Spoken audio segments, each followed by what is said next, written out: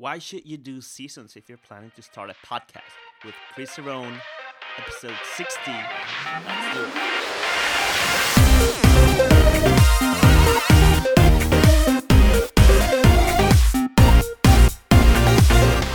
Welcome to the Rebel Growth Podcast. I am Borja Bezo, and every week I bring you step-by-step growth and online marketing strategies that you can actually implement in your business to see some results. It is my pleasure to have you here, and let's start with another episode now. Hey, what's up, guys? Welcome back to the show. Thank you so much for being here. Today's episode is with Chris Cerrone from The Cerrone Show, and we're going to talk about why you should do seasons if you're planning on doing a podcast. Now, a podcast has been the main and best strategy for my content marketing plan. And I definitely recommend you consider it doing a podcast. Now, if you are going to do a podcast, you will want to decide whether to do continuous episodes, like never stop, just like I do, or you would prefer to do seasons. Maybe you would just want to publish your podcast during 4 months of the year, maybe release 50 episodes, stop for a while, record the next season, then do it all over again. I can tell you it's really an overtaking trying to do weekly podcasts or even daily podcasts like people like John Lee Dumas does. He does 7 days a week, one podcast episode every day. That's a huge task. So if you are considering doing a podcast, this episode is going to help you decide whether or not to do seasons. And Chris Cerrone, who does seasons, he's going to explain why it helps and how you're going to benefit from it. So without any further ado, let's jump right into the episode. Today I have an amazing entrepreneurial podcaster with me, Chris Cerrone. Welcome to the show, man. Thank you so much for being here. No, thank you so much for having me. It's an honor. Yeah. Okay, so I want to get into the nitty-gritty of why people should choose to do a seasonal podcast, right? What are the benefits of it? But before we get into that, why don't you tell me a little about who you are and how it is that you came to be a podcaster? Yeah, no, absolutely. It's kind of funny, right? Like, I had no idea I was going to stumble on this journey. Once upon a time, I was working in a corporation. I worked for a company that was bought out by another company, and that was my first corporate job. Prior to that, I've owned businesses. I did real estate. I did a lot before, but that was my first job in quote-unquote corporate America. They were bought out. I was found without a job. I was offered a very high six-figure income in New York, and at the last minute, I turned it down. There was something in my gut saying, like, this isn't right. You have to do something for yourself. And like most people do, you start scouring the internet and figuring stuff out and what's next. And I literally kind of tripped into podcasting. I decided to start a show. I had a mutual friend who had a friend, and they had a friend, and the chain goes about 7 layers deep. And I found out of a guy who was making like a ton of money during podcasting. So I thought to myself, if somebody's doing this already, then I could definitely do it. And because of the buyout of my company, I had a nice severance package, so I had some padding to kind of figure this out. And one thing led to another. Here I am almost 2 years later, and my first season did just under 2 million downloads, and I've spoken on stages and a bunch of other self-serving ego-type things that came from podcasting. But more importantly, like, I make a full-time income from it. And that's what a lot of people that I tell that I do podcasting, it's one of the things that I do. Actually, I do podcasting for content marketing purposes. Mm-hmm. But to whoever I say that I am a podcaster, they have no idea how do you make money from that. So then you have to go into explaining what it is, how you make money. Yeah. And it's a trip for sure. It depends on who. It's funny because it depends on who I'm talking to, how far down the rabbit hole I want to explain myself. You know what I mean? Like, if I'm at like a cocktail party or a coffee shop and somebody has no idea about our world, I just say, "Oh, I'm a consultant." "Oh, what do you consult?" "Oh, business." You know what I mean? But you don't want to get into the whole explanation thing. Yeah. So I like it. Personalized introductions. And tell us about your show. Your show. What's it called? What's it about? The show is called The Cerrone Show, named after myself. And that is only because when I was starting, I was literally trying to think of like that silver bullet entrepreneurial name. I wanted the classic. perfect name. And weeks went by and I still hadn't had a name for the show. And I was like, you know what? Like, let me just call it after myself. No one's going to know who I am anyway. You know, despite how great my name is, I'm going to have to build a brand. So I'll use my name for now. And I'll change it later, or I'll worry about it later. But I cannot let a name hold me up from starting my show. So I named it after myself.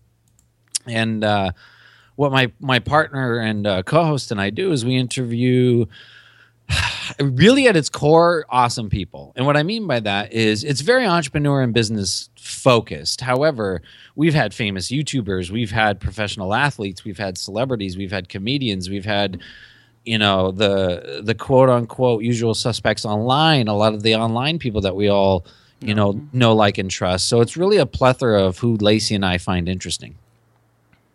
I like that because you don't have to tie yourself with one type of people only. And entrepreneurship, it's a very broad term for sure. I mean, I know it is about creating business, but it's I think it can be about creating your own project and doing something for yourself.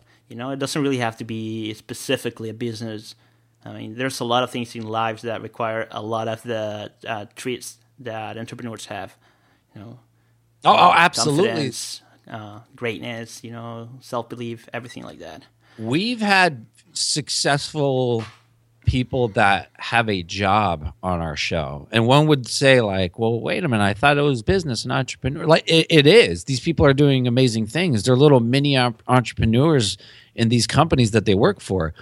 Because they work for somebody does not mean that their story is not inspiring. Does not mean that you can't learn something from what they're doing. So in a way, like, I'm so happy I named the show after myself because I'm not limited to one avenue. I can literally talk to anybody. Yeah, for sure. Now, you do seasonal podcasts, seasonal shows, right? Yes. Like seasons in your show. Correct. Correct. Why did you choose to go down this route? It's one of those things, kind of like naming of the show. It just kind of happened by accident. At the time, my partner and I are running a large six-figure, and I know this term is very loosely on the internet, but we're running a large six-figure consulting business that devotes a lot of our time. And we were also doing 3 shows a week, hour-plus shows a week. And it was tough. It was super, super tough. So we decided to cut back to 1 show a week and try that for a little bit, and it just wasn't enough. And it was quite sad because we kind of had to make a list and cut, some things out of what we're doing. And we ended up cutting the one thing that not only do we both love doing, that is our passion project, but the one thing that is responsible for all this, and that was the show. And we didn't. Go ahead. No, go ahead. No, I was going to say we didn't do it with the intentions of we're going to break it up into seasons. Just at the time, it was like we were so beaten down from just being busy and trying to do everything at once and all that. We were just like, we have to take a break from the show. Like, we don't know when it's coming back, but we got to take a break. So we ended up, unfortunately, doing that. On the flip side, the silver lining, it was quite genius because we ended up really taking a look at our lives and what's important to us and figuring out, like, at the end of the day, that show is so fulfilling. And if we had no listeners, if we made no money, if it was literally just us talking on the mic, would we still do it? Do we still have a good time? And the answer for both of us, Lacey and I, was yes, absolutely we would. So we're like, no, we're bringing the show back. We're going to call it season 1, season 2.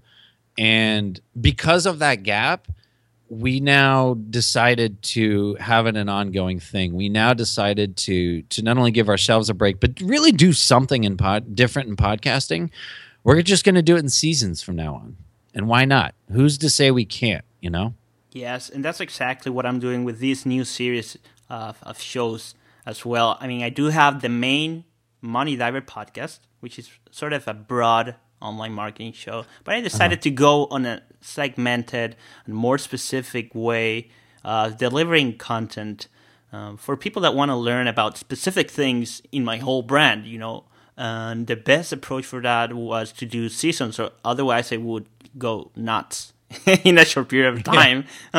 Pretty soon I'd be crazy. But that way I keep people interested for a specific period of time. I know how long they're going to be engaged for because I know how many episodes that season's going to have. Yep. And how many episodes per season do you have and do you do? We're still actually figuring that out right now. So the show will launch about mid-September, and we're still in the process of dialing in what is a season. But I think it's safe to say that it'll have 20 to 25 episodes per season. And the time in which, we take a break in between is going to be a lot shorter because we stopped the show March of 2015. And between March and September is a huge gap, right? Mm-hmm. But going forward, I think the break in between seasons will be a lot shorter, maybe even just a month or two in between seasons. So you could have like 2 seasons per year. Yeah. Right? Oh, yeah. Almost 2 seasons per year. If you're doing 25 episodes, that's almost 25 episodes, 25 weeks. Are you going to do it on a weekly basis? Again, we're still kind of figuring that out. Okay. There's a couple creative options that we're thinking of doing. I like it. Because just the way Lacey and I operate, we like to be, creative. We like to be different, more contrasting, I should say, because everybody wants to be different, right? Everyone wants to stand out of a noisy crowd. So I think our goal in anything we do is really following our gut, but also contrasting what everyone else is doing. Yeah. Yeah, you could. I can come up with a bunch of things that you could do. Like maybe you can record all of your episodes, up front, and then go on a bi-weekly, twice a week, and that would be almost 2 months. And then break another season. Yep. That's a good approach for sure. Yeah. Oh yeah. Or go on a weekly basis, and that would give you 2 seasons per year. Yeah, you can do a lot of things. It's a good approach. And that is the beauty of having a podcast, of doing, something on your own or doing something online, is you have all these choices. Like you're literally the captain of your own ship. Yes. Yes, you have control over your time. You know when it's going to start, you know when it's going to end. Exactly. Yes. And how do you plan on keeping listeners interested and waiting for the next season? Here's the thing: when we stopped the show, one of my biggest fears was losing our audience because we had a very large audience. Going into creating season 2, which we're in the process of now, it's one of those things where it's like, you know what? If we're probably going to lose people, and that's okay. You know what I mean? The people that are meant to come back will come back, and for all I know, we're going to pick up totally different new listeners that never even heard of us before. It's kind of like all we could do is put out the greatest content that we could possibly put out. We could interview the greatest guests that we could possibly find, and just basically give it up to the internet gods and let it do its thing. Now, that's not to say we don't have a complete marketing strategy or anything behind it, but at the end of the day, it's one of those things where it's like, we'll see if it works. Yes. So let's do a summary of pros and cons on doing this. Sure. On the pro side, I see control over your time. Yep. Right. You have control over how long the episodes, the season's going to be, and take your time. What else do you see on the pro side? By taking the breaks, it gives us the ability to kind of step back away from the situation and look at it from a high level and see what's working, what's not working, what we like, what we don't like. Sometimes you got to disconnect to connect. That's a nice quote. Okay, let's jump into the con side now. What do you see as a problem of doing this, an obstacle? An obstacle would be losing your audience for sure. Losing the audience, yeah. Do I think the entire audience is going to go away? No. A con also maybe, to some, it depends on your view. that you have to like sort of launch a couple times a year. But really, like, who cares? You know what I mean? Like, for us, like, it's like, who cares? This is what we do, and we love doing it. And look, if big network TV shows can do this once, twice a year, that's what I was going to say. Yeah. Then why can't the podcaster? Where does it say in some handbook or some tablet on a mountain somewhere that podcast has to run 24/7, 365? Not literally, but what I mean by that is, if I'm saying I'm going to do a weekly show, where is it that says I have to do a weekly show until the show's over, until I die? It doesn't, right? It doesn't. You can always set up a marketing strategy for getting people interested again, like doing an email campaign. Facebook ads, retargeting people who listen to your previous episodes or open certain emails. There's a bunch of things that you can do. Exactly. We're not the like news contest and everything like that. We're not the newspaper. We're not the United States Postal Service. Nowhere does it say we have to stick to, some type of schedule that is continuously ongoing. Yeah.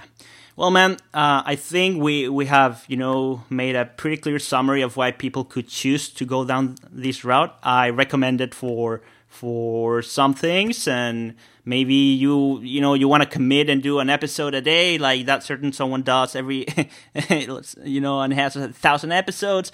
But I hope you choose what is right for you guys. And Chris, thank you so much for being on the show, man. I really hope to have you again in the future. Where can people stay in touch with you? And mention your website again so that people go there.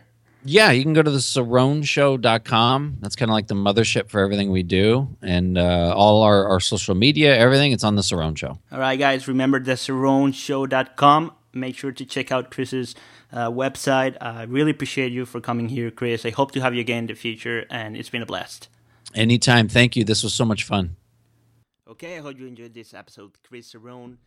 If you have any feedback, anything to say about it, please head on over to Twitter. Tag me at BorHafat. I'd love to hear what you think. Until next week, guys, thank you so much. Go out, implement, and keep it going.